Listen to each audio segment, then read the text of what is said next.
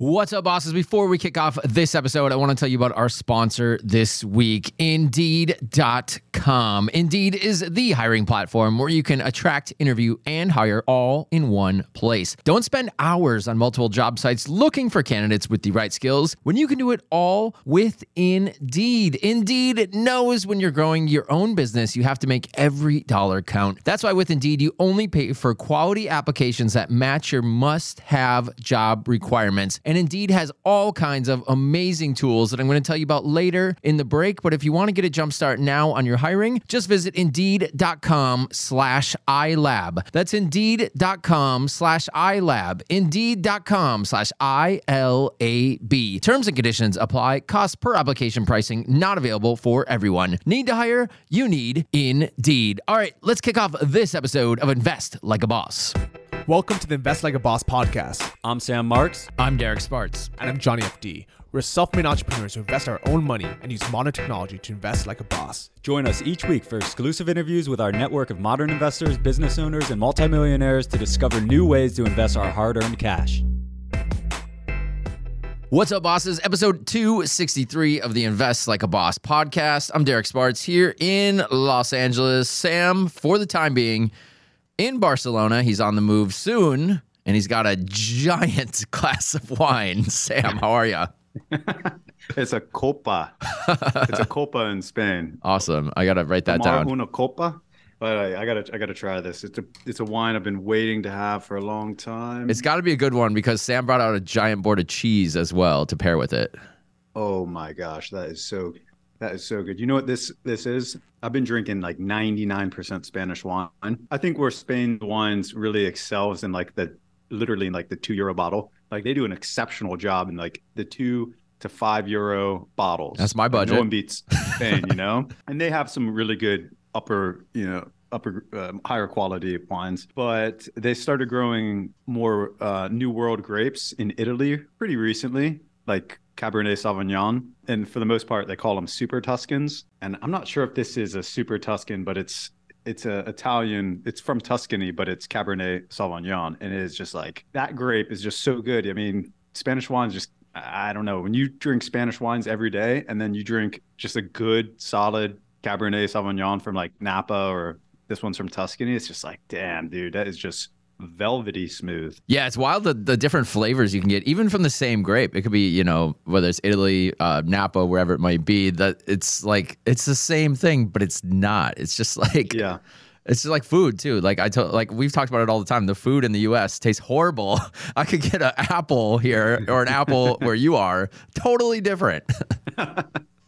Those Tuscan apples sure are fresh. So I'm gonna say right now that we've had some fire episodes in 2023 already, and we have another one on our hands right here. We're talking to Adam Nash. This guy is Silicon Valley. Have you taken a look at his resume, Sam? Oh yeah. I don't even know where to start. Like the accolades are insane.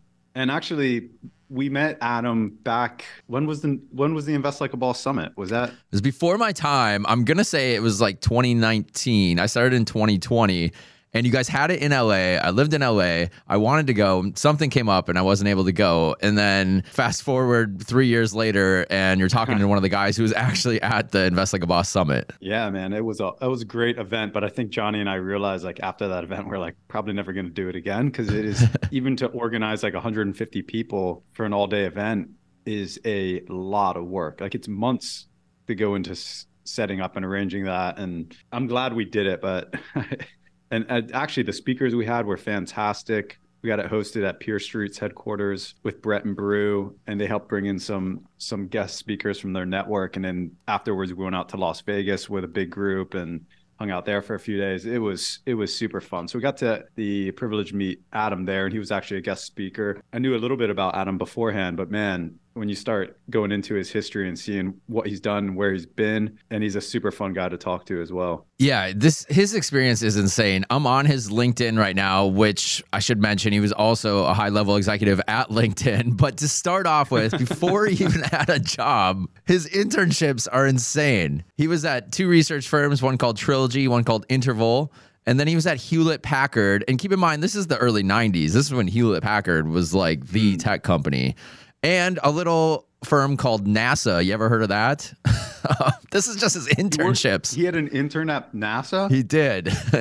And then his first real job in Silicon Valley was at a tiny little startup called Apple. You're going back further than I knew. I knew his education. I think he was Stanford and Harvard MBA. Oh, I didn't even, that's on a whole nother page. This is how long his resume is. I haven't even got to that. But it would make sense with those high-level internships. And Preview Systems, he was there. Atlas Venture, we've heard of that. eBay, he was the director of eBay North America. He was a teaching assistant at Stanford. Vice President of Product Management at LinkedIn, Greylock. He's been a mentor for multiple startups, a company called Wrap. Wealthfront, President and CEO, which is probably where most of our bosses had heard him from. Sam, I believe you have a Wealthfront account. And the board of directors for family offices, Greylock. Greylock's venture capital, right? Right. Venture capital firm. He's the executive in residence there, advisor to a ton of startups, and now he is currently Dropbox. Yes. VP of product at Dropbox, and then Acorns. Acorns. Acon's a little different than Acorns. He's currently an adjunct professor at Stanford. Oh, he worked with Shift. I didn't know that. That's a cool used car platform. And now he's kind of moved into the nonprofit world with a company called Daffy. Boom. Drop the mic. Don't you get tired of tech after that long? I think that's why he's moved into the nonprofit thing, but it's still tech. Yeah. And he's got checks written to all kinds of startups that he alluded to us. So it still excites him after 30 plus years. And basically since the dawn of true Silicon Valley, he's been there. I think looking at Daffy, it makes so much sense because it really utilizes all the skills that he's developed, right? Like look beyond the nonprofit. Okay. You have tech platform, and then you have what's the really cool underlying, besides the donor advised fund, you have the investment side of Daffy, right? Which is basically like a Wealthfront style system that underpins it all. So he's able to like kind of bring in all these different sides of technology and fintech into this new platform and put it towards, I'm guessing, what's a more meaningful mission than the previous ventures. Yeah, and when you talk to Adam, he claims, for some I believe it's true, and some not so for others, but the whole goal of Silicon Valley and startups and tech is to make the world a better place. And I think he's actually utilizing that tech to do that with this, where you can give to multiple different platforms. This is our second time talking about donor advised funds. And I think they've really perfected the system here to make it a low cost barrier to entry for everyone to jump in and give. And it's beneficial for all. There's a lot of tax advantages, which we'll jump into as well. So you can feel good and save some money on your taxes as well. And this episode is a little bit different because I actually hopped in and paired with Sam on this interview because he called me while I was sleeping, about an hour before this interview, and said, hey, I still haven't upgraded my Zoom. So can we use your Zoom to not run the 40-minute time limit? For those of you who aren't familiar with it, there's been an ongoing battle with Sam and Johnny that they don't want to upgrade their Zoom because now they limit it to 40 minutes. So I think they're just like, we'll just do shorter interviews. No, come on. This is not how it happened. It is kind of how it happened. But okay. I'm waiting for a valid excuse here why you guys cannot justify paying $100 on our investment podcast and invest in yourself. Zoom has made it too appetizing at 40 minutes free. If they would go to 35 minutes, it's a no-brainer. We got to upgrade. But 40 minutes is like, I don't really want to do an episode longer than 40 minutes. Anyways. I expect this behavior from Johnny, Sam, not from you. It's impossible. It's impossible to get an expense covered by the company with Johnny. So we're just used to paying everything out of pocket. So what happened was I was thinking, Adam, good talker, could go longer than 40 minutes. Don't want to have one of those uncomfortable rapid wind-ups when you only got 3 minutes left and you're in the middle of you have 3 questions left and haven't had closing remarks. So I was actually thinking this is actually a hilarious story. I was actually thinking to upgrade my account, right? So I go to the link this is actually super hilarious. So I'm like, all right, 30 minutes before the episode, I'm going to jump onto the link, figure out how to do this damn upgrade, you know? And I click on the link and Zoom opens. There's a live recording going on. And I'm like, what the hell's going on? Like, whose link is this? And I'm like, shit, like, I got to jump out of this, you know? And as I'm going to click exit, I realize it's Johnny and Rad Diversified on the same link. But the hilarious part is Johnny is sitting in the dark in a cafe. Oh my God. Presumably in Kiev, as like Rad's in this like badass office, you know, like kind of like well dressed and stuff, and Johnny just looks like he's in some like homeless shelter. This is why I love our podcast. And it happened so quick. I didn't even know what I saw. I'm like, what was this? This is why everyone that starts a podcast goes, I can do that. I can sit in a restaurant and just talk to someone in the dark and get thousands and thousands of listens on my podcast. We make it look very easy. We complicate it so much more than we need to. The whole idea of me building this podcast office was to have a more professional stance. Yeah. And you guys just keep proving me wrong that this was a waste of money. So I get out of that recording. And I wasn't even sure what I saw. It was kind of just flash. And I was like, I got to get out of here, you know? I thought, you know, and then I contacted Derek, and Derek's like, oh shit, I accidentally sent out Johnny's link. I mixed your guys' links up. Yeah. And also to Adam Nash and his team. So I'm like, I don't know what to do. I can't even find my Zoom link. And I'm like, we got to upgrade this or whatever. And then it was like 10 minutes before the episode. And I'm just like, Derek, just like, why don't you just stay on this episode? So actually, it kind of worked out cool. So it was actually Derek and I both on this recording, and so it was almost like a panel interview, and I thought it actually was kind of a fun format, so we might play with this again in the future. Yeah, it worked out really well, and I'm very glad we did use my link, because when we hopped on, Adam had his whole team there going, oh, hey guys, do you want to do video too? And I was just like, oh God, no. I just crawled out of bed, didn't know I was doing this. And they're like, wait, you don't do video? We're like, you don't understand where we record from. We're an audio only podcast. We're still getting our show together. So and thank goodness that you did stay on, because I think we went well over the 40-minute mark, and there's no way we wouldn't able to wind it up. Yeah, but it's all solid content. Adam has amazing experience. So once again, his name is Adam Nash. He's the CEO and co-founder of Daffy. Let's jump into the interview, and then Sam and I have thoughts afterwards.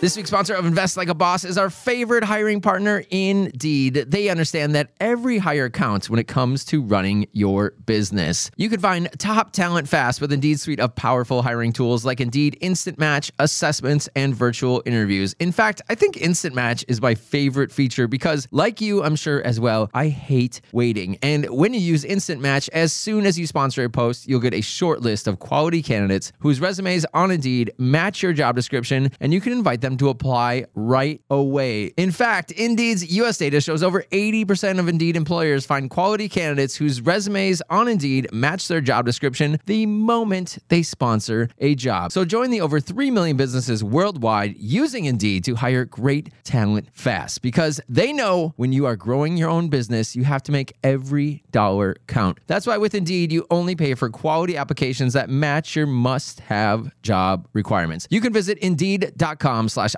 to start hiring now. That's Indeed.com/iLab. Indeed.com/ILAB. Terms and conditions apply. Cost per application pricing not available for everyone. Need to hire? You need Indeed.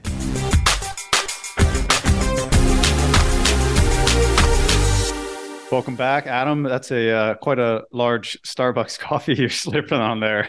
Yeah, well, it turns out to be one of the habits I have from the old days. It turns out back in the day, eBay in the early days, the campus was surrounded by 3 different Starbucks. And so pretty much every one-on-one meeting, every walking meeting involved grabbing Starbucks, either like 3 or 4 of them a day. And so here I am like 20 years later, still every morning, it's like 4 shots in the morning at Starbucks. Still Starbucks #1 customer. Yeah, I ran a contest when I was at LinkedIn. There was a Starbucks on Shoreline near the headquarters there by Google. And I remember running a LinkedIn poll to try and come up with a clever name for the 5-shot drink, right? You can get a triple, you can get a quad, but they don't have a name for the 5-shot drink. And so it's like, is it the Quinn? Is it the Penta? It turns out El Cinco won the poll, but I don't know if that's really official. Yeah. Sounds strong. I know, right? It sounds strong. I also find myself in Starbucks pretty much wherever I am, including this morning in Barcelona. A cafe on every single block, and I still find the 2 or 3 Starbucks in town. I don't know what it is. Just feel like a good way to start the day when you have that Starbucks. Well, it turns out I do like brands. Starbucks has done a lot of that, and I probably bought into the original idea. I'm a parent with 4 kids, and so it turns out that original idea of having a third place to go is a pretty good one. But I realized it makes me a little bit boring. But whenever I travel around the world, different cities, etc., inevitably I tend to find out where the nearest Starbucks is, and compare prices and what they sell, that sort of thing. And I never get tired of reading about your history. Even just going into this episode, just doing a recap, and I'm always just like scratching my head, like, wow, like you've done and been around so many awesome businesses. It's pretty incredible. And now looking at where we're at today in the markets, I had to also reflect on the fact that you also kind of went through the .com bubble in a fairly interesting way, kind of like in the heart of .com central. I was wondering if you could just kind of take us back there, just trying to get a picture of what's going on now compared to what was going on 20 years ago in the .com crash. Yeah, I'm happy to. And I think it's a good question. My career has now been long enough that this is, I think, the 4th tech downturn that I've been through. And it's a good reminder for everyone that tech is cyclical in ways, and it follows the underlying mechanism of building new companies and businesses and the ups and downs of that, as well as the macro economy and technology itself. But when I started at college, I remember, there was the early 90s recession, which no one remembers. And that was when HP did its first layoffs. And that was like HP, Hewlett Packard, was like the granddaddy of tech companies in Silicon Valley, right? A Stanford professor giving money to 2 former students in Palo Alto to build this crazy idea of a new scientific instruments company. And so those jobs were for life. And so I grew up in Silicon Valley. I grew here. My parents are still here, family. And that was a shock to everyone. If a company like HP would lay off people, then any company could lay off people. And it really affected folks, even though we immediately, a few years later, went into the 90s boom and everyone forgot it very quickly. But yeah, I think that it's a big shock for a lot of people who've come into tech in the last 10 years. They've really only seen growth and positivity and just numbers moving. And a lot of that was built on the lessons that we learned in the bust. I mean, obviously we had the big recession after the financial crisis in 2008, 2009, but that didn't affect tech the same way that the 2001 bust did. In 2001, people were really questioning whether tech businesses even made sense, whether there's a strategic advantage to invest in tech. A lot of cities that had formed themselves as the next Silicon Valley to back tech startups backed off and stopped funding startups. Although I joke in Silicon Valley that we didn't stop funding startups largely because we have nothing else to do. Like that's literally all we have to do here. But it's good because I think people learn lessons. You learn lessons all across the ecosystem. I think venture capitalists learn lessons. I think founders learn lessons. I think people who work at big tech companies learn important lessons, right? Right now, if you work for a big tech company, there were a lot of people who joined them thinking that paycheck, that equity, that stock they were getting just only went up, that it was some sort of risk-free path. And there's no business in technology that's risk-free, right? This is all playing with the idea of changing consumers' behaviors, getting them to buy things they didn't buy before, use solutions, find new techniques that they didn't use before. If you think about it, it's a kind of an audacious thing that we continue to try and build these new products and services and change the way millions of people do things. And so I think, the layoffs are a huge wake-up call, I think, for founders trying to raise money and operators in general. But I mean, I hate to say it, but inevitably after every one of these downturns, tech has ended up becoming stronger. We learn from our mistakes. We learn what worked and what didn't work. We think more deeply about the businesses, the products, the technology we're building. But right now, I would say that we're definitely in that kind of downturn psychology. You can always tell right? The bias of every comment, every tweet is negative, not positive. People are more skeptical about new startups. They're skeptical about funding. They're skeptical about valuations. They're skeptical about the management of large companies and the decisions they're making and the decisions they made over the last few years. So a little bit of that bear market psychology is in, despite the fact that the truth is so far, things don't look quite as bad as people were talking about in the later half of last year. I mean, we still don't know how 2023 is going to pan out, and you never know. It's only February. But yeah, right now, what I see in the Valley right now is I see a lot of people realigning their businesses, rethinking their strategies. What does it mean if you can't raise money as easily? What does it mean if valuations are down? I'm talking with friends who have either been caught up in layoffs or who are no longer as emotionally connected to the companies that they work at, and maybe are thinking about something new or even the reasons why they went in. So there's a lot of reflection, but there's a lot of action. I mean, I'm an angel investor in a lot of companies. There's a lot of startups that are actually doing quite well right now and are finding ways to build great products and great businesses. So, as always, I'm a tech optimist, right? I think that the seeds of the next boom are already being planted. You asked about the bubble bursting, but I'll never forget, LinkedIn was one of the formative companies in my career. And that company was founded in the end of 2002. Yeah. Launched on Cinco de Mayo of 2003. And no one thought that product or business would ever make money, have the success that it did. So, I was looking at Tesla was 2003. I think Facebook was 2004. YouTube was a year after 2000. I mean, it turns out that these eras do produce great companies. That doesn't make it easier for everyone trying to push through the difficulty of raising money and finding customers. But it does make me feel better about what the other side will look like after this downturn. That's great. Now, with regards to venture capital, I almost feel like when I think of venture capital in a modern sense, it's like it started in the late 90s. I'm sure it's been around much longer than that. But for me, it feels like it was always technology, always based around technology, and internet, more or less got started in the mid 90s, and venture capital seemed to kind of grow off that. But do you recall kind of what the scene was like in the .com bust with venture capital? Was it just like ice? There was no money going into any deals? Because it seems like now that there's still some deals that are kind of trickling you hear about, but not much at all, right? I was hoping you could kind of shed some insights on that. Yeah, no, I must have buried that too deep on the LinkedIn profile. But it turns out when I finished business school in 2001, my first job was an associate at a venture capital firm that managed billions of dollars, had worked in Europe and the East Coast, had an office out here in Silicon Valley and Seattle. So I was doing term sheets. I was meeting with founders. I was trying to get money to companies in 2001, 2002. And I was... There were a lot of actually great people working in venture capital that era trying to realign, whether they were building new careers or kind of settling theirs. So happy to talk about it. I do want to note, and it's amusing in some ways, but venture capital goes back a ways before 1990. I mean, there are still, Sequoia is still proud that they put some money into Apple, and that went public in 1980. So it's you got to really go back about 50 years to see modern venture capital. But no, the 90s, I mean, you have to compare and contrast the two, and some of it's very similar, right? During the 90s boom, you could not fund companies fast enough. You could not build companies fast enough. I mean, one of the reasons I went to business school is the first startup I was at, which went public in 99, which I know sounds impressive, except it turns out every company went public in 99. It was just the thing to do. But it almost felt like startups at that stage were like you started from the S1, which is the SEC form you file when you're going public, and you worked backwards to fill it in, right? Found the company. We need an exec team. We need some customers. We need a marketing story. Like you just filled it in. There were like 20 things to do.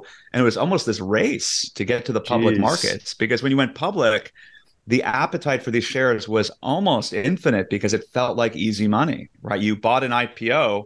People got in trouble, right? The SEC came down after the bubble burst on investors who had done sweetheart deals. The banks would allocate IPO shares to their favorite clients. They'd flip them the first day and make millions, right? But after the bubble burst, you asked about venture capital. I think venture capital is always filled with more diversity and approach. I think that we tend to paint venture capitalists with a single brush. And it turns out that it's still a very individual and bespoke business. People have very strong opinions about what makes a great company, what types of companies they like to invest in, what type of founders they like to invest in, what markets they like to go after.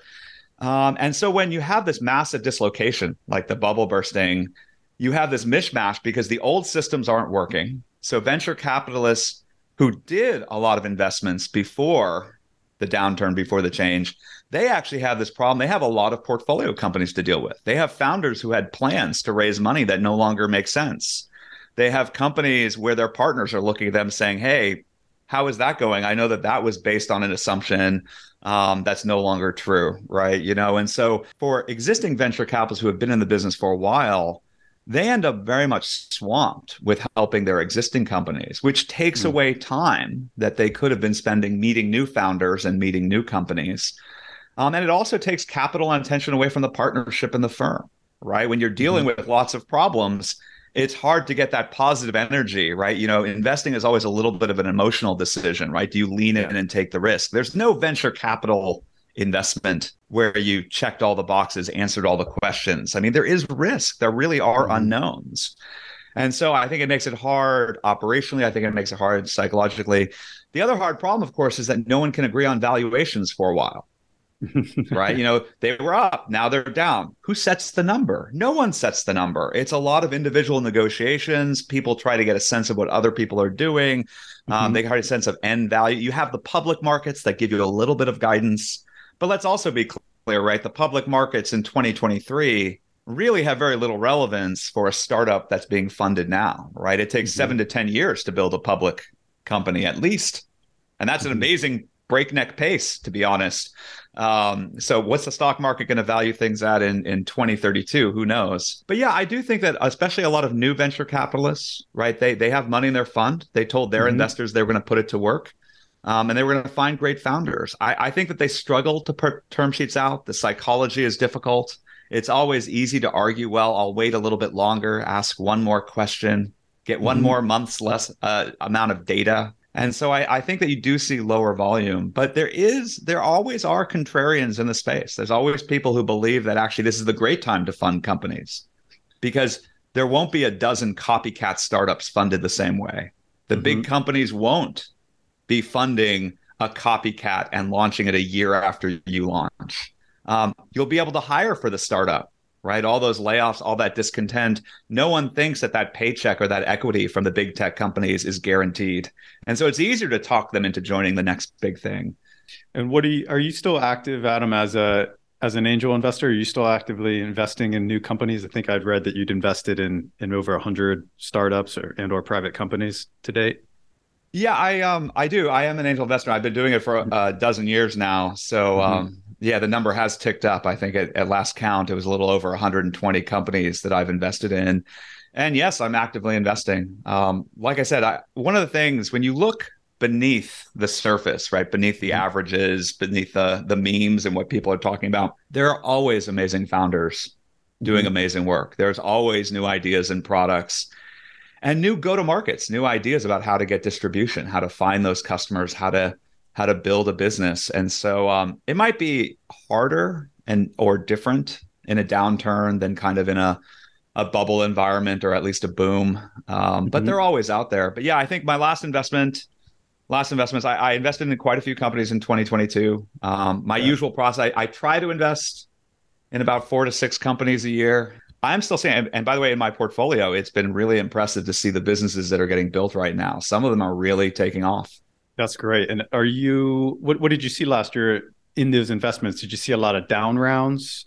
Did it become a time of opportunity to get in deals at better terms as an angel investor?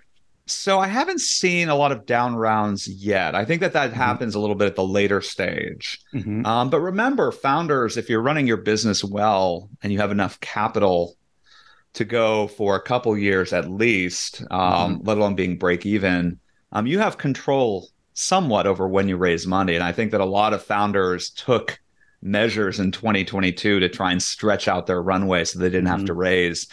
And unfortunately, what I think that means is that there's some bad news ahead of us. Hunter Walk, who's a venture capitalist and a friend, wrote a great piece a few weeks ago about the fact that a lot we're going to see a lot of startups fail to raise later this year. There's a lot of startups that cut their burn rates in 2022, which makes it harder to find product market fit, makes it harder to find growth. And we'll land in 2023 in a market where investors have a pretty high bar for writing that next check, in terms of growth and metrics. And M&A won't be much better, right? The big companies aren't going to be there to buy as many companies, especially ones that are losing money. That's a very hard thing for a public company to do right now. And so it's going to be a tough year for a lot of startups. But no, I didn't see a lot of down rounds. What I am seeing a lot of founders do right now are extensions, right? They were a seed stage company.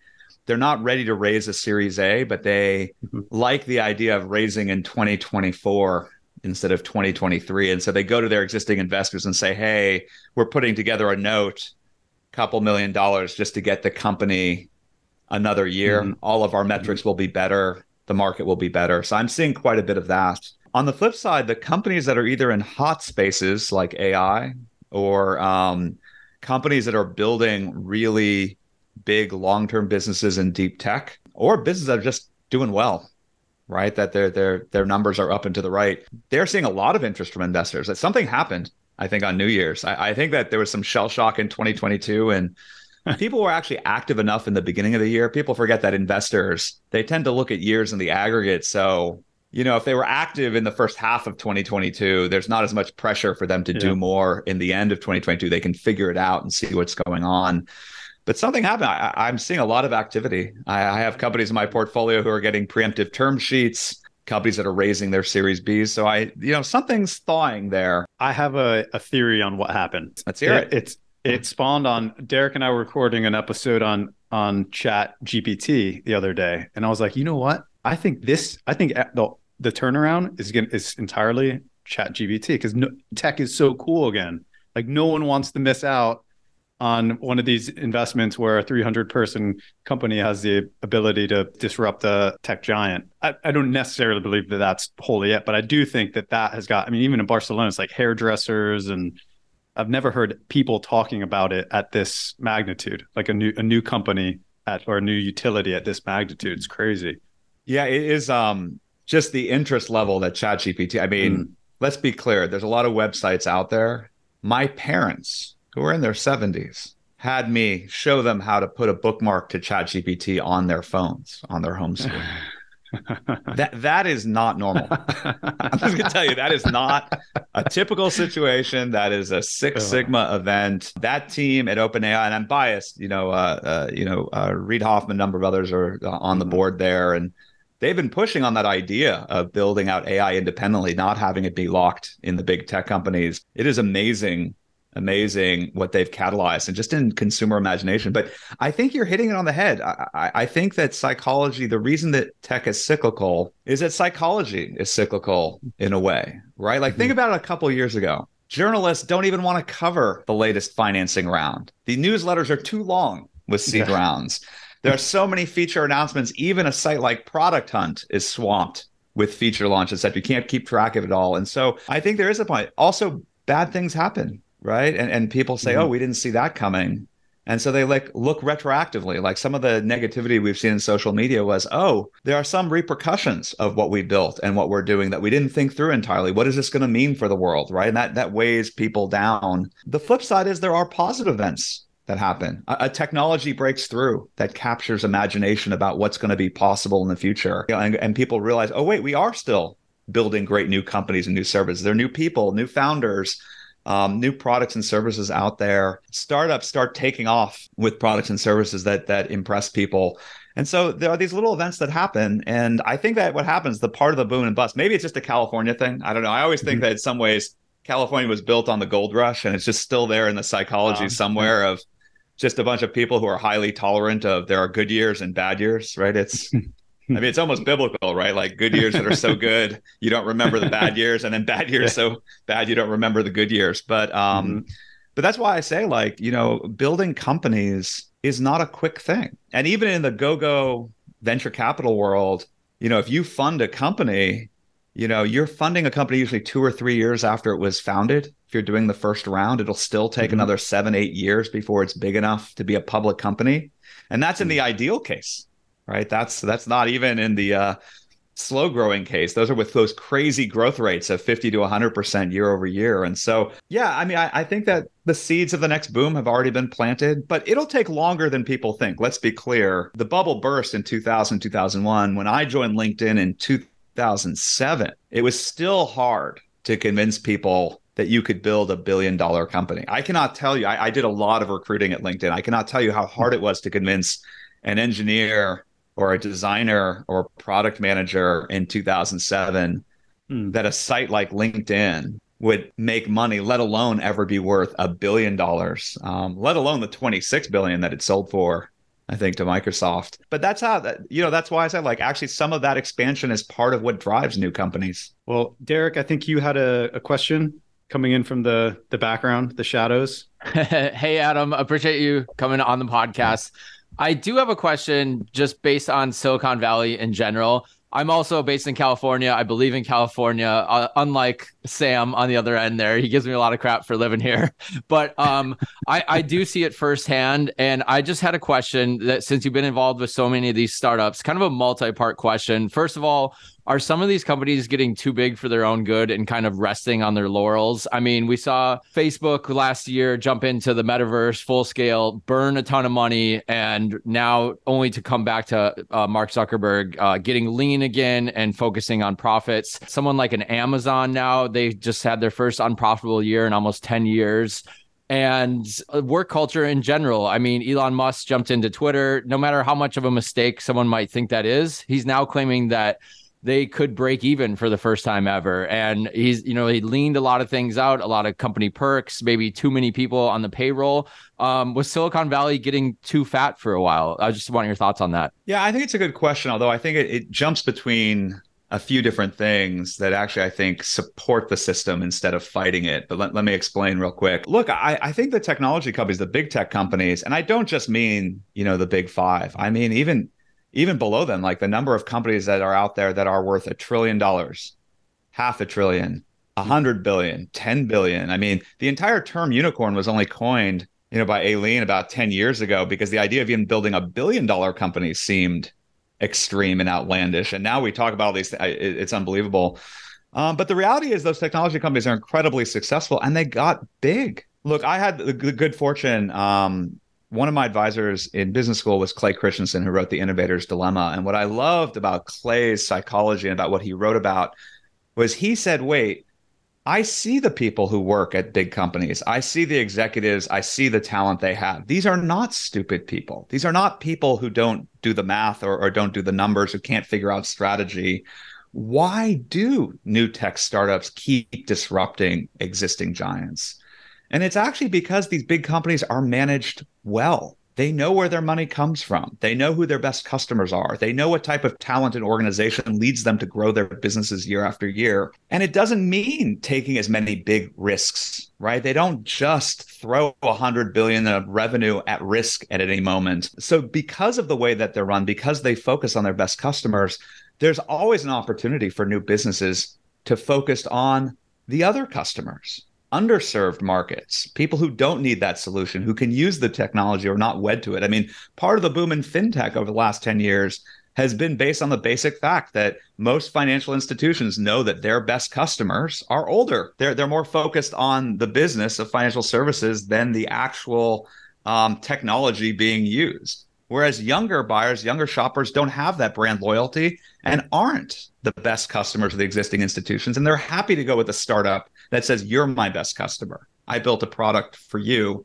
So I'm probably more positive about the big tech companies than most. But at the same time, I think the reality is they create the opportunity for new startups to exist. Right now, the big companies are doing layoffs.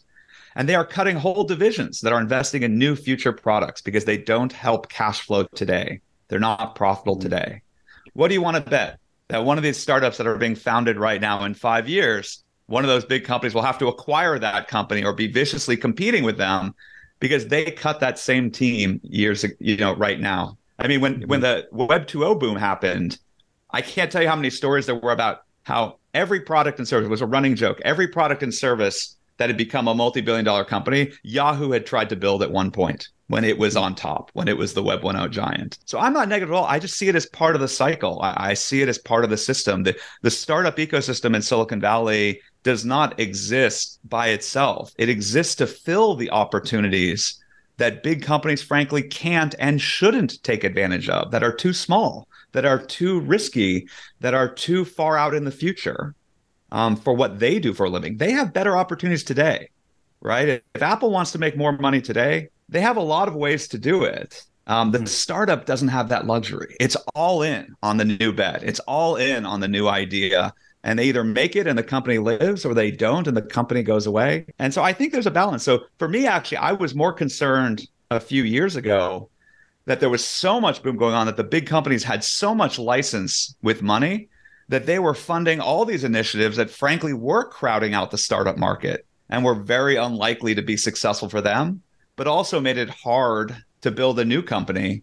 So to me, I think this is all positive. I mean, when I look at startups in Silicon Valley in general, the number you want to look at in the end is company formation, right? Not just the number of companies that are getting funded this year. You look at Series A, you look at Series B, you look at the whole pipeline, because in the end, we're going to judge Silicon Valley now based on what happens 10 years from now. And how many new big companies were funded here today? I mean, when I worked in venture capital, I always thought this was the paradox of venture capital. Venture capitalists only look smart in the short term when they say no. They have to raise their bar. They say no to the founder.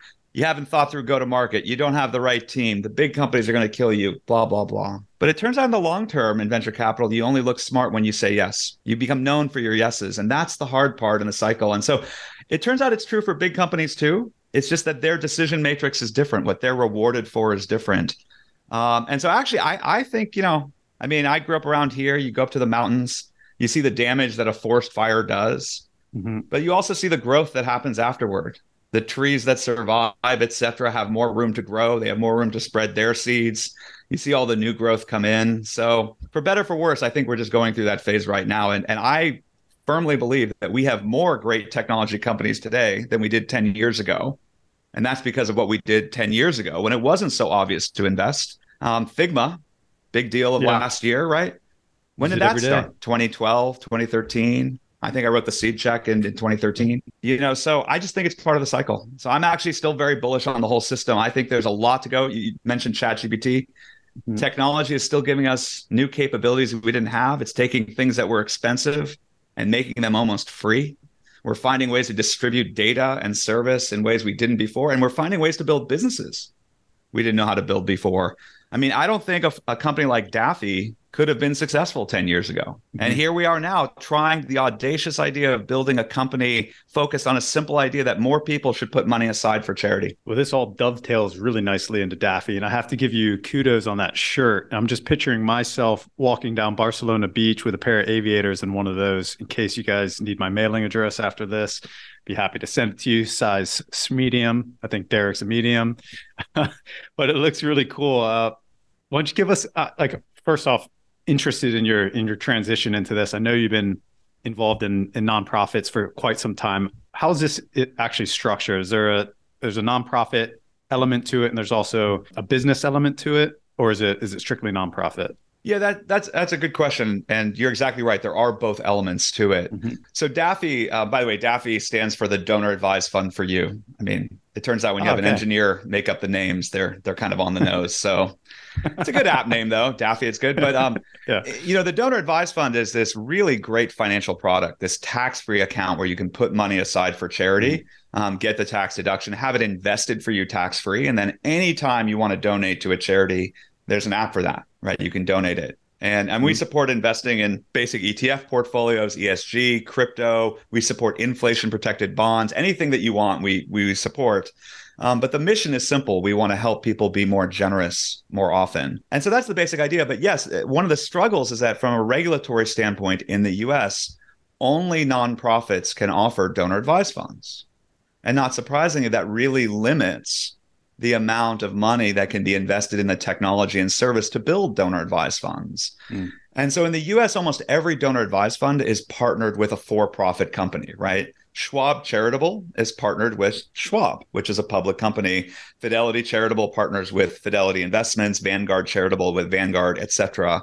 And Daffy is no different, right? So Daffy is the nonprofit that offers the donor advised fund. But there's also a venture-backed company called Aside. It comes from our vision statement, a world where everyone puts money aside proactively to help those less fortunate than themselves. And so Aside builds a cloud-based platform for nonprofits so that they can offer donor advised funds to their members. And Daffy is basically Aside's first customer. Okay. And so the venture capitalists put their money into this cloud-based platform to offer a new modern donor advised fund platform to nonprofits. And of course, Daffy and its community benefits from having that investment and that technology platform behind it. And what led you to founding this, and how long have you been involved or working on the concept for it? Oh, Daffy is a product. It's from the pandemic, remote first company. It was in 2020 that I set out to start a company. Alejandro Crosa, my co-founder, I had been talking to for years. He was one of my favorite engineers to work with at LinkedIn back in the day. And we had been talking about starting a company for at least 5 years. And we were talking about different ideas. And I had like every EIR, I had this Google Doc of like 82 startup ideas. I think that was the number. They were not all good, by the way. But one of the lists was kind of what were great financial products that hadn't been reinvented yet. And the donor advised fund was on the list, but I couldn't figure out how to turn it into a venture class platform, into something that would really get not just thousands of members, but millions. But I had been on the board of Acorns for about 6 years. And, they've built an amazing platform now where millions of dollars pay for a membership to improve their financial lives, to help them save a little bit of money where they couldn't save before. And I said, if we can do this for saving, why can't we do this for giving? Right? Why can't we build an app? And, so we actually wrote up the basic strategy. We started talking to folks. And in December, we raised our seed round. But it was really just us and the idea. And we spent all of 2021 building the team, building the product, doing all the regulatory work to launch a donor advised fund. And when we launched in September of 2021, we were very proud. We were the first fully functional donor advised fund in the App Store. But the thing I was most proud of, and something I talk to founders about a lot, was our business model. So there's a lot of other donor advised funds out there, and they almost all make their money the same way. They charge for a percentage of your assets. And it's a high price, right? Vanguard. I love Vanguard. Lowest prices out there, great investment products. Even Vanguard has a minimum of $25,000 on their donor advised fund and a fee of 60 basis points, 0.6%. Just so weird because it's Vanguard. I know, but what's broken about it isn't just that the fee is high or that the minimums are high. It's actually the business model itself. I believe that it's toxic for the idea of giving money to charity, right? So the problem is if you have a $100,000 account at Fidelity Charitable and you decide to give $10,000 to charity, Fidelity loses 10% of their revenue on that account. That's a pretty powerful disincentive for them to build features and services to help you give more. Got it. And so when we founded Daffy, I said, the problem with the existing industry is the business model. What's the right business model? And so I looked at how nonprofits organically make their money. And a lot of the nonprofits I respect and that I've been on the board of make their money through membership dues, right? The San Francisco Zoo, a church or a synagogue, a community center. And so Daffy uses that for its business model, right? We're free for anything under $100, but our normal membership is $3 a month. And we have a family membership now at $5 a month if you want to get your kids involved in giving, or grandkids, or your siblings, nieces and nephews. And we even have a high-end account for people who want to contribute a lot of crypto or stock. But we make our money based on a membership fee, which we think is the right basis to build a long-lived community. Got it. As a user of Daffy, you'd pay, say, $3 a month as a member, and then you would have access to contribute money that would be held in Daffy, can grow tax-free, and then later contributed to a fund of your choice. That's exactly right. So a lot of us, we have good years and bad years, right? Some years we make more money, some years we make less money. And it turns out the way our tax system works, in those good years, when tax rates are higher, those are the years where it really is beneficial to donate money to charity, right? It's one of the better tax deductions out there for good reason. But a lot of people don't know who to give the money to right away, right? You get a big bonus, you have some stock. And so a donor advised fund lets you basically invest that money for charity, right? With the added benefit, you get the tax deduction immediately, and then it's invested. And you decide, you can pick, Daffy supports 12 different portfolios. Like I said, you believe in Bitcoin. We have a pure Bitcoin portfolio. You care about how companies are invested. You want a diversified ESG portfolio. We have those. You want a low-cost Vanguard portfolio, diversified across stocks and bonds, US and global. We do that too. If you think all of that is too risky and you want your money in cash or you want your money in inflation-protected bonds, we'll do that. But yeah, it's basically, the way I explain it to people is it's a little bit like saving for retirement. For most of us, giving is something we think we should be doing every year. We know the organizations we support depend on it, but we don't treat it like a financial goal. And so when you sign up for Daffy, actually, that's the first question we ask you. How much do you give to charity every year? By the way, if you don't have a number, don't feel bad. Most people don't. And we have a calculator. We will even show you the data of what the average household in your zip code gives to charity every year, just so you have some centering. You pick a number and we say, hey, do you want to put money aside every week, every month, right? So you have this account for charity. One of my favorite types of tax-free accounts for parents, I'm a parent, of course, are 529s to save for kids' college. It's kind of the same idea, right? You're putting money aside, and so it's there when you need it. Last year, it was so rewarding. When we had crises, when there were these events where people wanted to give to support, when the Ukraine war broke out and people wanted to give to the Ukraine, the people who had put money aside for charity, it was easier for them to give. The money was already there. It had already been allocated. I opened my first donor advised fund more than a decade ago. And I looked back, right? I keep detailed records. I have that Quicken file that goes back to the 90s, by the way. Very detail oriented about these things.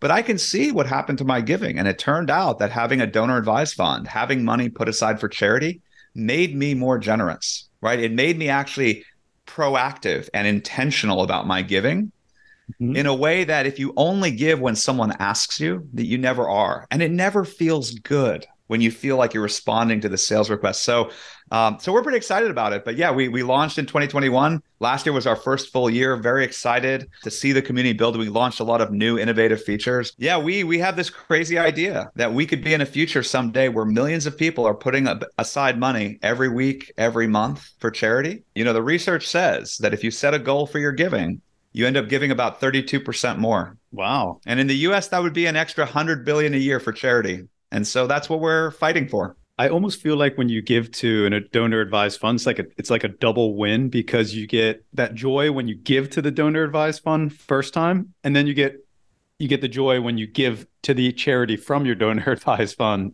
the second time. It's very insightful, because there really are two hard problems, right, that you have to solve. To be generous, how much can I afford to give? And then who do I give the money to? And the beauty of the donor advised fund is it separates those two hard problems.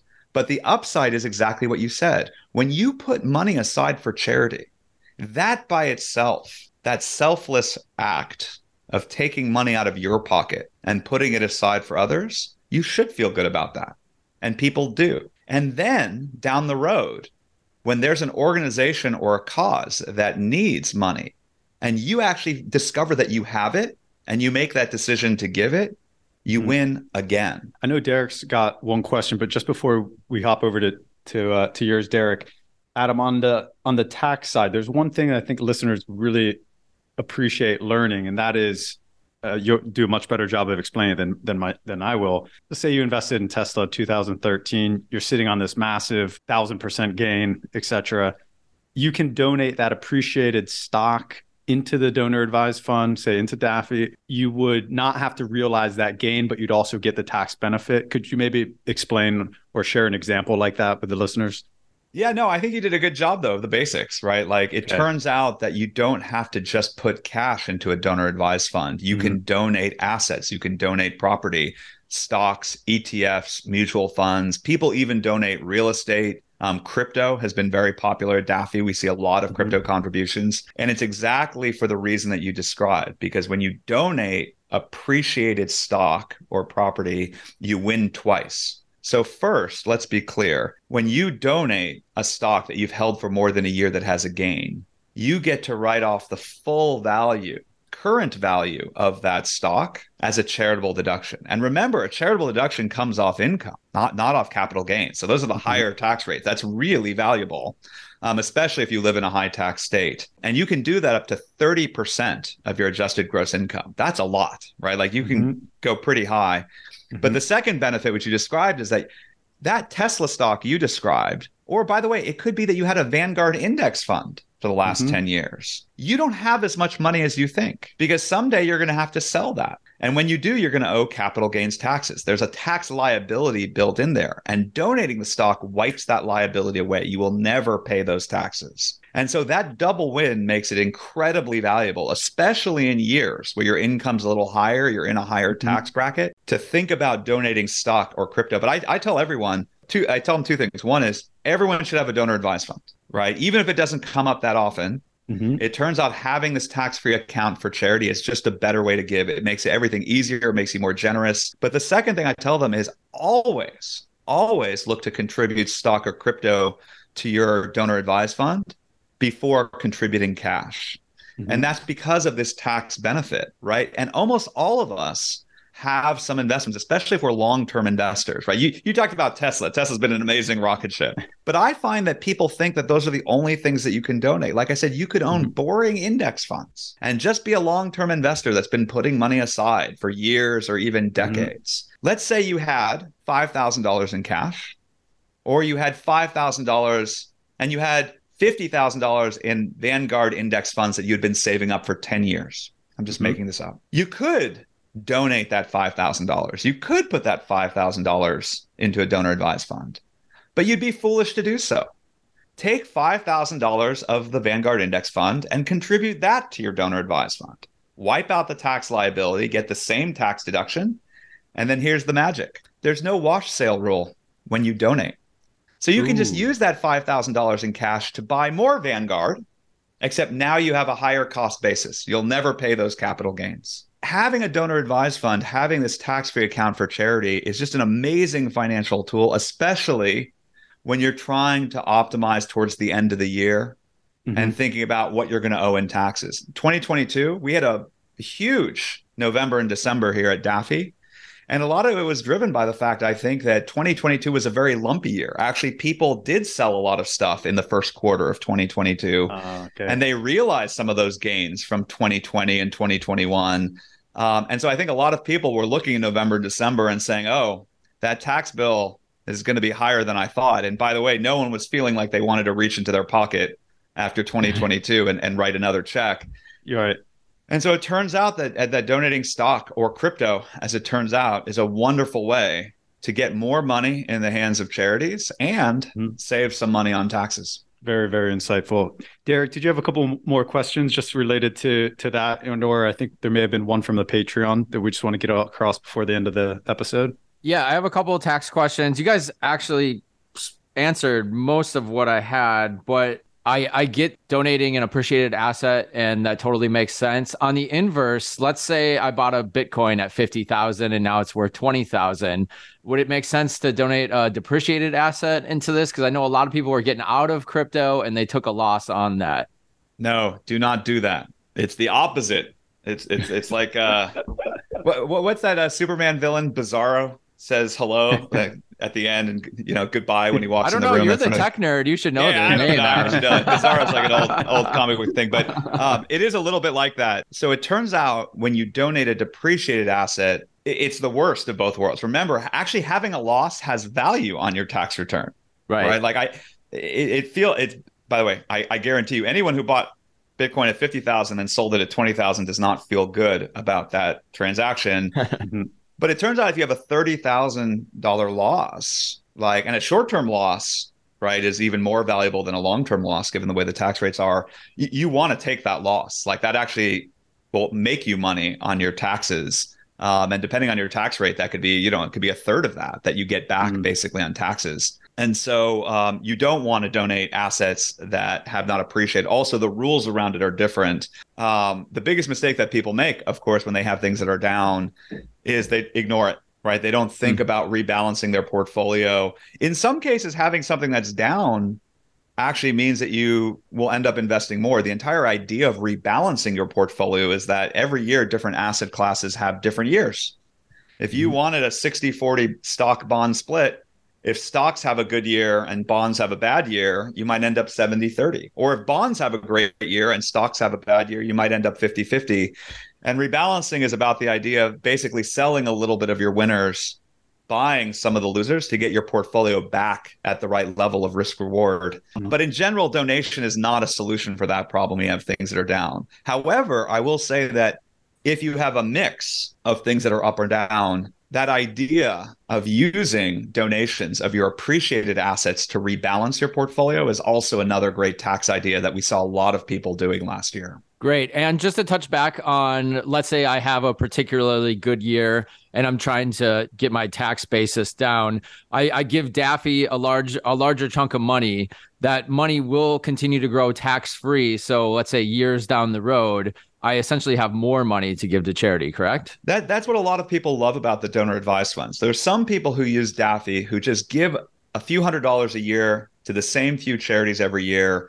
And they use the app to just manage that. They love having all their donation receipts in one place. They have recurring donations. They know that their church is going to get the money when they're supposed to get the money. And that's perfect. But the use case you talked about is also very popular, which is that when you have a good year, you have this appreciated stock, there's no rule that says that you have to donate all that money in 1 year. And the money is invested. When LinkedIn went public and I opened up my first donor advised fund, my accountant, of course, told me that, this would be a good year to put money aside for charity. This is going to be an expensive year from a tax perspective. And I said, well, I don't know how much money to put in this donor advised fund. And he said, well, think about how much you want to give to charity every year, multiply it by 10 and start there. And maybe you'll get year 11 and 12 for free based on the investment returns. And so we see a lot of people doing that. They actually feel good by putting money aside for charity early and having it invested. They see themselves as having more money to give down the road, or they can support the same organization for more years, right? Instead of thinking about one big check. And so, spacing out your donations over time, giving the money time to grow, to fund your charitable giving, are some of the things that people just love about the donor advised fund. And we see this, by the way, on the investment side. That's why we have some people who invested in crypto, and they're just hoping for a huge return so that they can give to all the organizations that they support. And of course, we see a lot of people who are like, no, I put money aside every year in good years. I want invested conservatively because I want to make sure that every year when that organization needs money, they know they can count on me for support. Great. And one more really quick tax question. Then I have a question from a listener. As far as donating to individual organizations, obviously a lot of people donate to multiple organizations throughout the year. What is the advantage of doing that through Daffy? I assume your tax form looks like a donation to Daffy, correct? Yeah, so there's three basic advantages of why you do it this way rather than give straight to the charity. The first one is the one you said. It makes your taxes much simpler. Because your contributions to Daffy, we give you a tax report at any time, but no more Gmail searches fishing for donation receipts, no more, a file folder where you print out like things, no more regret that you didn't actually claim a deduction. By having all your charitable donations in one place, it makes tax time much, much easier. The second big advantage is that having a donor advised fund means that you can break things up, right? Like that person you asked about, if you had a Bitcoin that was worth $20,000 and they wanted to donate that to charity, do they want to donate that to one charity or do they support 10? Do they want to donate it multiple years? The great thing is when you put that Bitcoin in your donor advised fund, you can still make a donation for $20 or for $20,000 or anything in between. You could do it today, tomorrow, next month. You could set up a recurring donation every month for the next 5 years. And so that flexibility is a major advantage. And then, of course, the third advantage, and this is specific to stock and crypto, is just to remember that most nonprofits can't take stock or crypto. They don't know how to do that. That's expensive for them if they do it. Let Daffy do the work. I think our second member ever was from New York, wanted to give a Bitcoin to an Orthodox synagogue. And of course, the Orthodox synagogue didn't know how to take a Bitcoin. That's fine. I think they're focused on other things.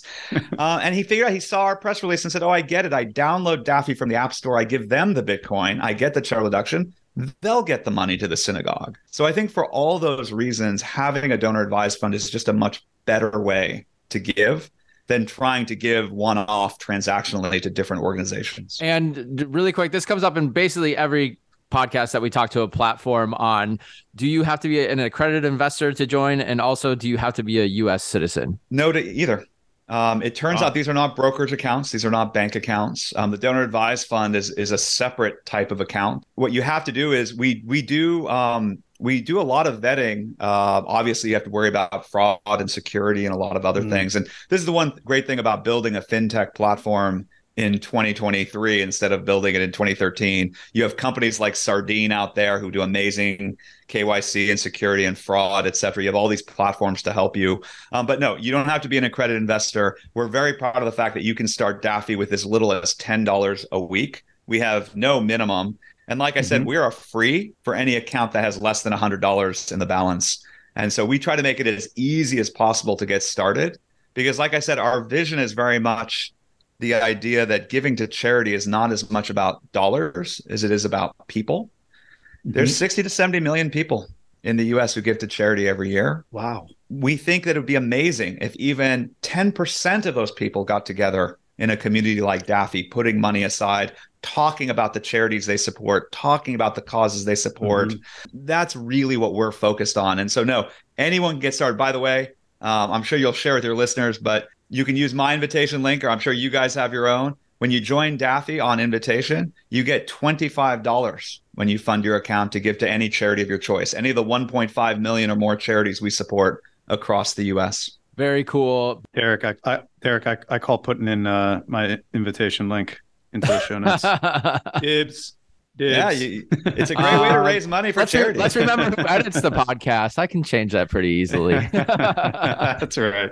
One more quick question before I kick it back to Sam. Adam, I love all this. I just wanted to hear a fun story from you. One of your favorite stories on how you've seen a direct impact from a charity that you've been involved in. Any fun stories out there that you've really seen an impact on giving with charity? That's a tough one. And yet it is what giving, I think, to organizations is built of. The research isn't wrong. Most of the reason that we give is because of the human impact it has.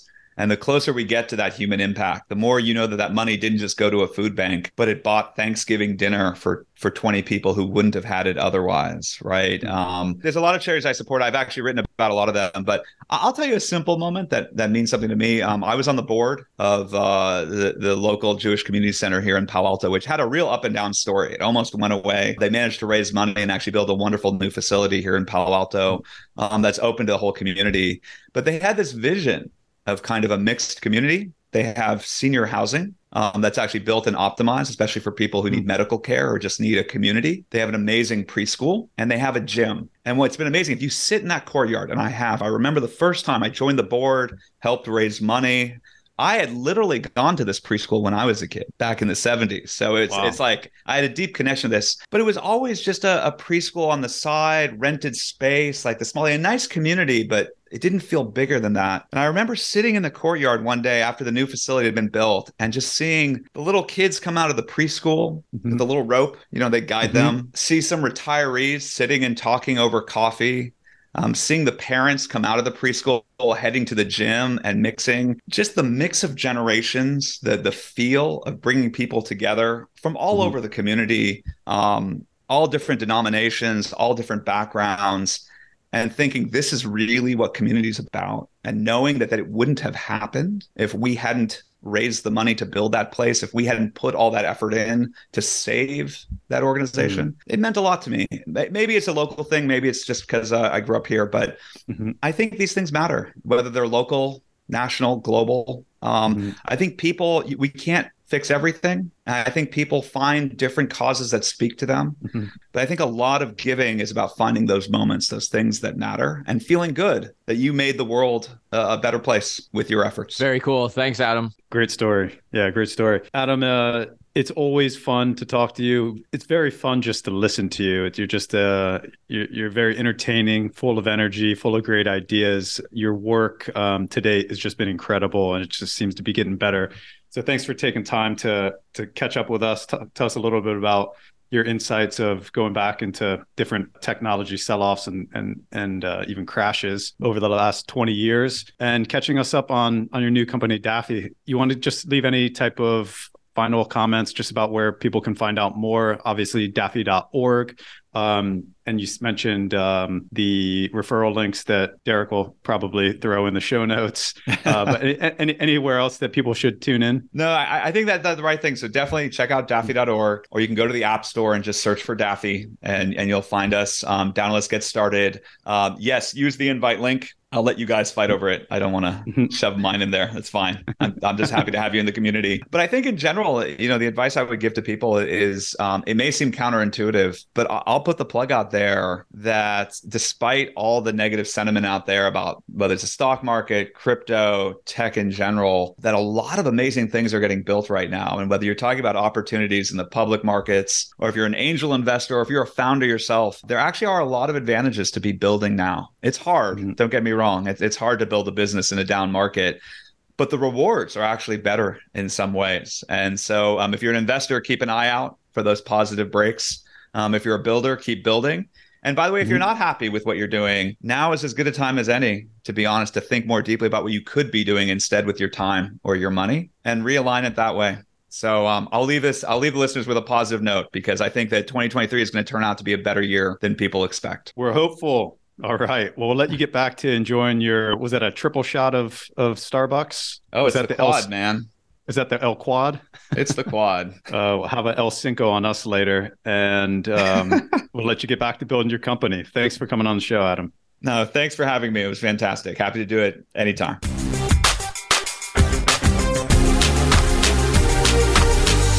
Sam, amazing interview. You had a pretty good side contributor there as well. Yeah, not bad. Not only did we get his insight on tech, but also donor advised funds, which we're going to jump into. You're a little bit deeper on that wine, Sam. Is it still velvety smooth? This is insanely good. I've been missing out. I've been drinking too much Spanish wine. I've been thinking to myself how much I love Spanish wine.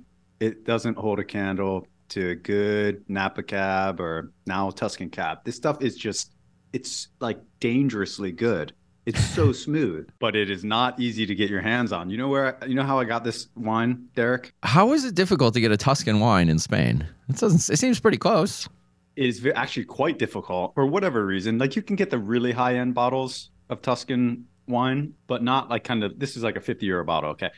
So last May, I went to Tuscany with my parents, and whenever I go to wine country, it's like 3 days go by and all of a sudden I have 12 bottles of wine, because when you go to a place, you buy one, and also you're like, well, how am I going to get all this home? Right? Yeah. How do you get it back?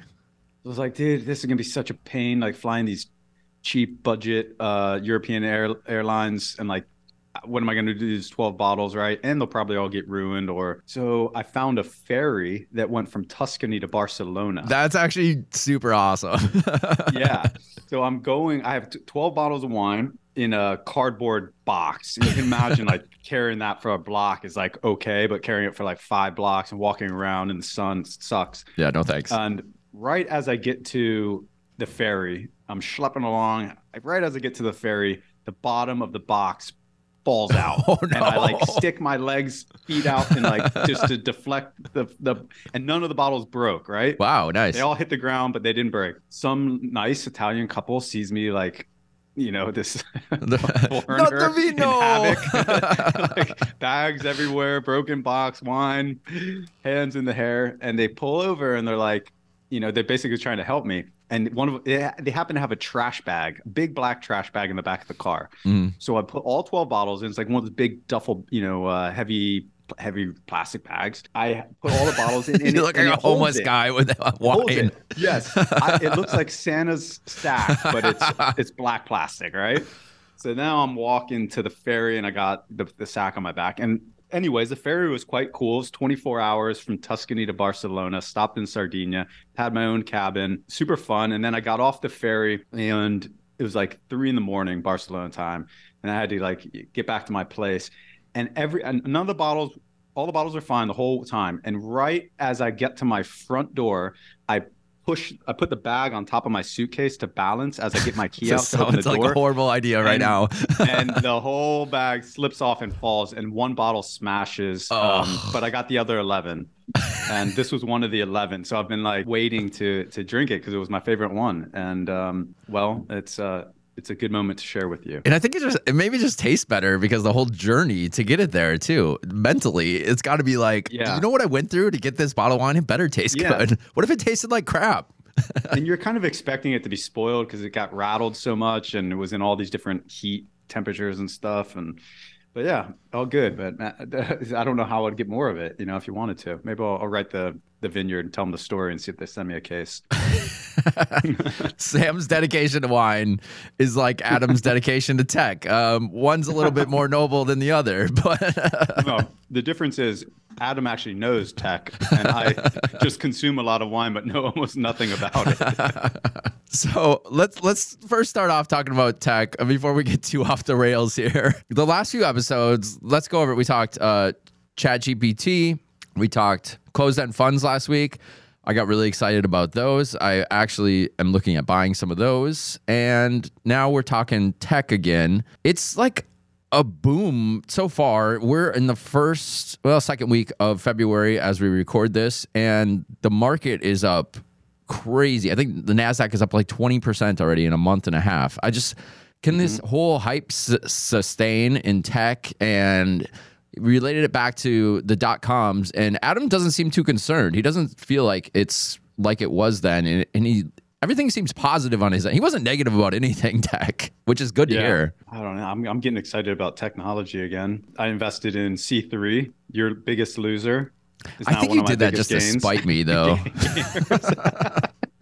Sam's going to pull up in a Lamborghini, and I'm going to go like, oh, it just broke even on it. There was like almost no point to that comment except I just wanted to say it. That's all right, because I jumped into Microsoft after the AI episode, and that's up about 10% in 2 weeks, so I'm not mad about that. Microsoft also just introduced the AI-powered Bing that is coming. They let the press see it yesterday, and I guess it was amazing. So looking forward to that. That's powered by ChatGPT. It is, yeah. Dude, that's a game changer right there. That's sick.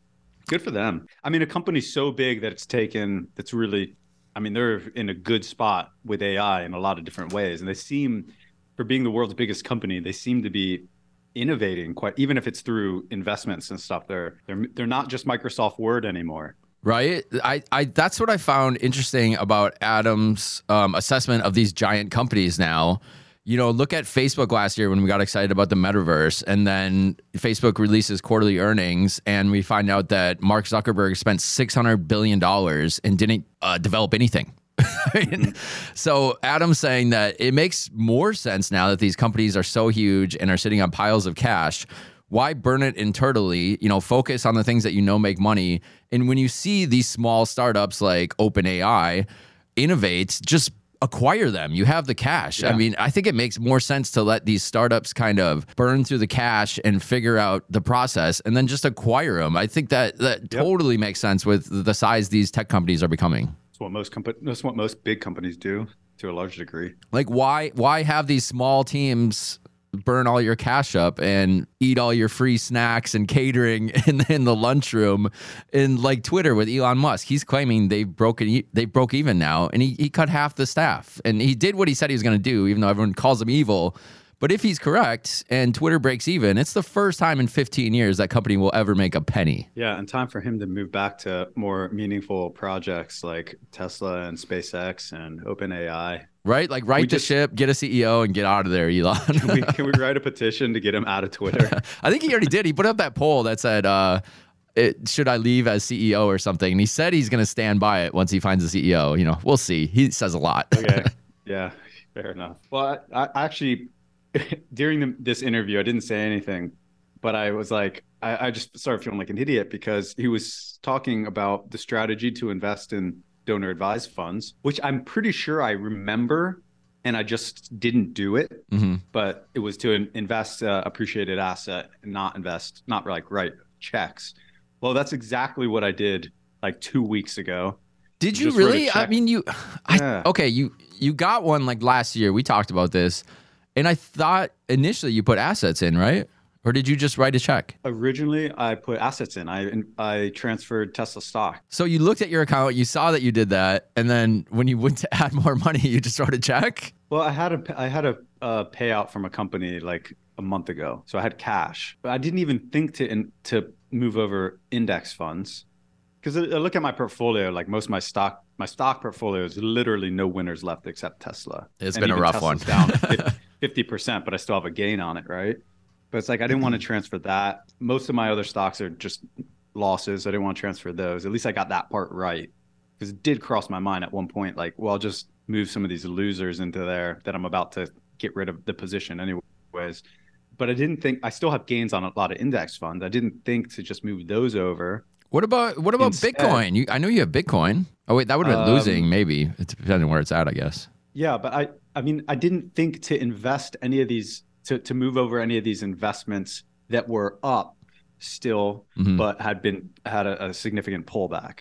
It's like, I like that position. I don't want to transfer it now, wait for it to come back. But I think it still would have made way more sense to have done that than to use the cash that I had. So no, I understand, because I have assets like that too, where I'm like, I'm up.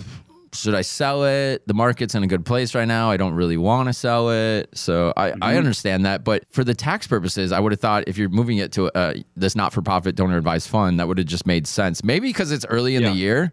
I bet if it was December, you would have had that on your mind, maybe thinking, hey, it's the end of the year. I should lower my tax basis here. I don't think about that stuff enough, and I should do a better job. I got a lot more free time on my hand starting in 3 weeks. So I'm going to be able to think about these things a little bit more. So why don't you tell us your experience with donor advised funds so far? You don't have a Daffy account. We've talked to Charity Vest in the past. What do you see how this relates to what you've done with Charity Vest so far? First of all, I think the donor advised fund enabled in this way of access is brilliant. And first time I had heard about donor advised funds from my accountant, but it was like, didn't seem like there was an easy way to invest in them. It goes back maybe 4 or 5 years ago. And then when I heard about Charity Vest, I opened an account with them, and I got really excited about donor advised funds because it solved all of my issues with giving, which was like mainly at the end of the year, okay, I have some money to give to. I don't know who to give it to. So then you're like, you have to kind of find someone you want to give it to. With this, you don't have to think about that. It's like, I want to start putting money aside to give, but it doesn't matter if I give in 5 years or 10 years. I'm going to get the money aside now, and I get the tax benefit now, and that money can grow tax-free now and in the years ahead. So that was a major blocker for me that was solved by this type of tech-enabled platform. I think that's awesome too. Before all this, it sounded like you had to go through like a family office or some crazy accountant type service to get this done with high fees, and now that tech's figured it out. Yeah, it's amazing. And people like us, and I think a lot of listeners of the show, you have good years and you have bad years. We don't have 9 to 5 paychecks where we know exactly what we're going to make every single year. Yeah. If you have a good year and you want to lower your tax basis and still give, this is a great way to do it. Put a large chunk of money in there, lower your tax basis, and that money will grow for years to come. So you actually end up giving even more money in the long run. It's a win-win. Yeah, it's super cool. And then last year was the first year that I was able to actually contribute from my donor advised fund into an actual charity. And it worked like a charm. It was like, I went in, I found the charity, which was not an easy charity to find, by the way. It was Give to Asia, that's based out of, I think they're based out of Hong Kong. And then through them, they sent the money to Child's Dream in Thailand.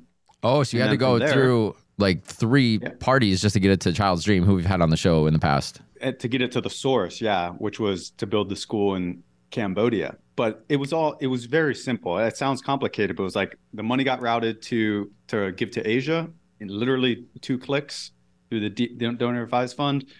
And then they already knew that Child's Dream was expecting it. And from there, the project was already set up with the representatives in Cambodia.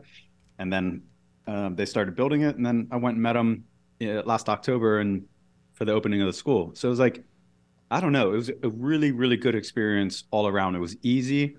The tax certificates or receipts, you call it, is all automated and in one place, which I think is another really big one. It's like, you want to give to 5 charities a year, you want to chase them for tax receipts and things like this. So I think this structure makes so much sense. And also, like, down the road, I was thinking, I haven't verified this, but I was thinking, if you do really well in life and like later down the road, you want to be full-time philanthropy, full-time charity, I'm pretty sure you could just continue to fund your donor advised fund for, say, the next 20 years. And then in 20 years, you want to create your own foundation. You create your own foundation, then you transfer the money from your donor advised fund to your own foundation. It's like the seed money for your own foundation in 20 years. I didn't even think about that. Yeah, if you create your own 501c3, you could just transfer all that money, and over the time that those funds grow, you could have a huge chunk and do a lot of good with your own foundation. You're right. Yeah, so it's like almost like you keep your assets for a later chapter of your life. And if for any reason that's not true, that you couldn't do that for some reason, you could still spend your life like allocating that money, just running it through the donor advised fund. So it checked a ton of boxes for me. I think the way that they're set up is smart. So I looked at Daffy's membership prices. Have you taken a look at that there? I have. Before we touch into that too, really quick though, if anyone's concerned that maybe their favorite charity or organization isn't available to contribute through Daffy, it says they have over 1.5 million charities that they're connected to. So I would assume that if you give to a 501c3 directly right now, you can most likely do it through Daffy and then consolidate your tax forms. And yeah, the fee side, I'm really curious about, because Adam does theirs differently. It's a subscription model, essentially, a monthly fee. What do you think of it? First of all, it looks almost too cheap. I'll say that. First off, from a technology standpoint, how do you even connect to 1.5 million? It's a lot of work. There has to be some automated way to do that. Because if you just run the numbers, like if you connect to 100 a day manually, you're still years out. You're years with like a dedicated team to connect to 1.5 million. So that was kind of, I'm sure there's got to be some network or something. Yeah, they figured it out awesome. Though. Oh, those Silicon Valley people. They're a smart bunch. Right? Let's go over their fees, because it's less than Netflix. I'll say that. Even the top level. $3 a month is the lowest fee. It says you can contribute any amount with a linked bank account, essentially with cash. Mm-hmm. If you want to donate an asset, like Sam forgot to, you could do crypto, stock. I wonder if you could do real estate also. Didn't we touch on potentially doing real estate funds in there too? Thought with Charity Vest you could do something like that. It'd be something to ask, I think. Yeah, maybe we should follow up on that. Like if you owned a piece of land or like inherited a house, could you contribute that and then liquidate it? Yeah, that'd be good to know. Unless it was worth like 10 million. They're like, yeah. We'll do that. I got a beach house in Malibu. I just want to dump off. We'll send a real estate broker over to your house, assess it. Yeah, and that $3 level, you can donate to any of those 1.5 million charities. Like I said, family plan, you can actually add a second person to your account. So I can see Johnny hitting you up, Sam, and be like, hey, I want to save a couple bucks. Let me jump on your family plan, Sam. Just kidding. I like to give Johnny crap. I'm not laughing at that, Johnny. I didn't think it was funny at all. But you can actually have up to 25 people on that plan. So that's a very large family. And that will let you bump up any asset up to $50,000. And then the top level is $20 a month, and you can contribute unlimited anything, any stock, any crypto, any transfer from another donor advised fund. So Sam, if you wanted to move your other donor advised fund into Daffy, the maximum level is $20 a month. So $250 a year. It doesn't seem bad if you're talking 6 figures in your account. So how would that compare to, do you know what Charities Vest fees are? Yeah, so I looked up. So when you first start a Charity Vest account, the initial fee is 0.45% already. That's just a one-time charge. What should we say, $100,000, Sam? Oh, are we like just doing an example based off $100,000 account? Okay. So at the top level of Daffy, $100,000 would cost you $240 a year. If you had $100,000 in the Charity Vest account, like I said, they have the initial fee of 0.45, but we'll just say the annual fee, which is 0.15%. So let me do the math here. $150 a year for Charity Vest compared to $240. Wait. But remember, you do have that initial 0.45% fee. So, well, that's pretty heavy. So that's $450. So the first year of Charity Vest is going to cost you $600. And then every year after that, $150. So it's going to take quite a few years to even out Daffy's price. So that initial fee seems really high now looking at Daffy's. it hurts getting a chunk of money taken out up front. And especially money that you're trying to use for good. Yeah. Well, the other thing I thought was cool with Daffy's is the variety of funds and investments that you can get into from there, which makes it kind of fun, right? And it makes sense now also, given Adam's background, that this would be sort of a unique proposition to Daffy, where it's like you can get pretty involved in the different types of portfolios that you can put together. This is interesting. Sam, with your approach to funds that you had used for charity, would you do the most risky, maybe potential higher payout, or would you keep it very conservative? Because these are funds that you don't have anymore. You've already taken the full tax write-off. Mm-hmm. So do you just let it ride and shoot for the moon, or are you just kind of like, let's just take the 3-4% a year gain and keep it safe? Oh, I don't know. Probably in the middle somewhere. You know, it's kind of fun to be fun with this a little bit, but then again, you're really like, this is money set aside to kind of do something good, and I think you'd feel really bad if you risked it and lost a lot of it, you know? Yeah, I think they have a crypto fund too, don't they? Yeah, and that was really exciting. I was like thinking, Bitcoin's at 20,000. Like, why not just put it all in that? It is, but damn, you would feel like crap if it just dropped down to like you're 5,000. committed to building a school next year, and then you're like, sorry, I lost it all in a crypto fund. I had the money. I wanted to build 2 schools instead, and now we can't build any. I still get the full tax write-off, so sorry. Tell the kids they got to wait a few more years. Oh, that's terrible. It's a positive all around. I really like these donor advised funds, and I'm glad that we're able to introduce this to other bosses out there, because, you know, before last year, I didn't even know these things existed. And I think a lot of people are in the same place. And you don't have to be a multimillionaire to do this. You can start with $100 in your account. If that's all you can afford a year is to give $100, you can do that with Daffy, and they'll take care of it. You'll get your tax write-off. But where you might have given $0, you give $100, and he said it gives you incentive to give even more, because you have that money there. You have to use it once it's in the account. You know, you can't pull that money back and be like, oh, I have a large bill to pay. It's there. Yeah. It's set aside for charity, so you're going to do it. Whereas if it's just sitting in your bank account, you're like, I could give it to charity, or I could go buy something nice for myself. So it's a lot easier to do it when it's sitting in that donor advised fund already. I agree totally. I think this covers off a massive. It's not like a need, but it's, I don't know. Once you start doing this stuff, and I'm not trying to speak like from any type of higher level or anything. It's just my experience that once I got involved in giving a bit and actually got hands on with some of that giving versus just kind of blind checks to so-and-so, but actually go there and do something hands on. It's hard to match that experience in the material world, you know? Yeah. In pursuing your own desires and stuff. So it's not all altruism. It's kind of self-serving in a way too, because you get like a massive feel good from it, you know? Well said, Sam. If you want to open a Daffy account of your own, there is a link in the show notes to do so.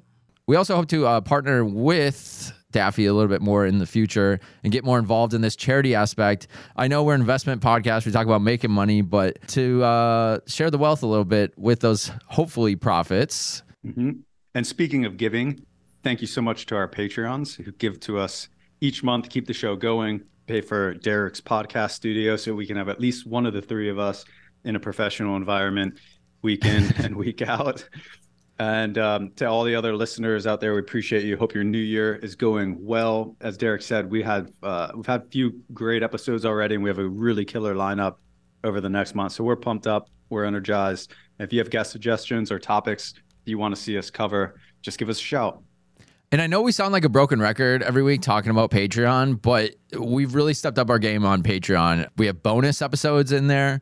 We have a lot of updates that we don't get to share with on the show. We've added the Discord account, which is starting to grow. $10 and up level, you can get a private Discord group. And we created that for you bosses out there to talk to each other, because Patreon is cool for Sam, Johnny, and myself to post to you guys. But for you to talk to us and to talk in the community, it's very, very difficult. So that's why we started this Discord account. I think it's really cool. we're keeping content busy on there. I mean, we've seen stuff like Facebook and social media just really kill us in the algorithm. So we're not able to reach you. The best way to do it is with Patreon.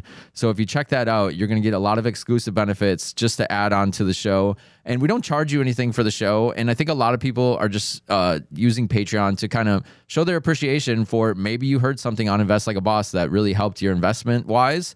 This is the best way to give it back, is pay it forward on Patreon so we can keep giving you guys awesome guests like Adam Nash. Agree totally. Adam, thanks for coming on the show. Good luck with your new venture, Daffy, and all the awesome work that you've done previously in technology and beyond. All right, Sam, we'll see you later. You are off to Japan. I can't wait to hear about those travels in the upcoming episodes. We'll talk to you bosses next week. Thanks for listening to the Invest Like a Boss podcast. Join our mailing list at investlikeaboss.com to get exclusive access to our insider investment portfolios and our private members forum. If you enjoyed this episode, please subscribe on iTunes or your favorite podcast app. Tell your friends and leave us a review in the iTunes store. It helps more than you know. See you guys next week.